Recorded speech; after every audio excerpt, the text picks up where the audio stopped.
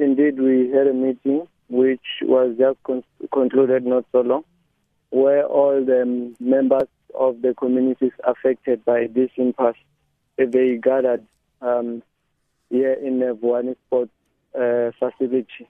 And that particular decision, remember, the resolution was taken by the forum on the 25th of August, so it was just communicated today, and for the sake of uniformity in the decision which was taken.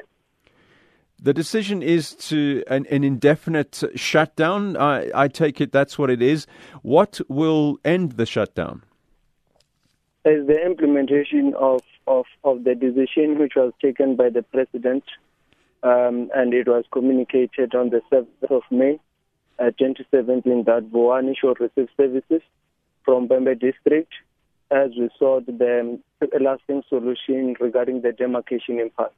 So this is also just a compromise by the communities, whereby the government agreed that it will implement, but to this very same point, they are lagging behind and they are failing the people of Vuwani. Now, the local government has, I understand, arranged a number of consultations, and particularly one on Friday, and they've accused yourselves, the Pro-Makhado Task Team, of not engaging them. What's your response to that? When people fail, they resort to delay tactics. Or when people they have narrow political interests, they also resolve to delay tactics. These are the tactics being applied by the failure, the chairperson of the IMC, who is also the head of local government, MEC Makom. She's failing the people. You cannot come today and talk about the consultation. We had a march, submitted our memorandum on the 24th of July. And on the 30th, they requested that we grant them extension of 7 days up until the 7th to implement this particular decision. On the 3rd of August, the provincial ESCO took a resolution that services should begin to be rendered and provided in the area of Vuwani. And Department of Transport was mandated to operate the traffic center.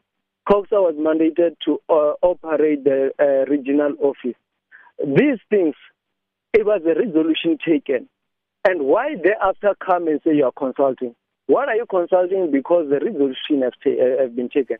And again, on the very same note, we have made our point here that we do not recognize LIM 345. They don't have authority over us, and we are not going to embark on any engagement with LIM 345 officials.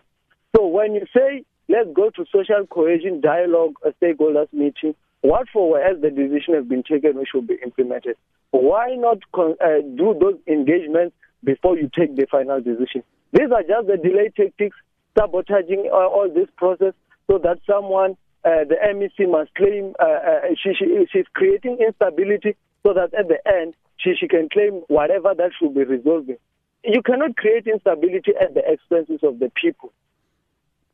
This issue, it's final. They just have to implement what the ESCO also endorsed, the decision of the President.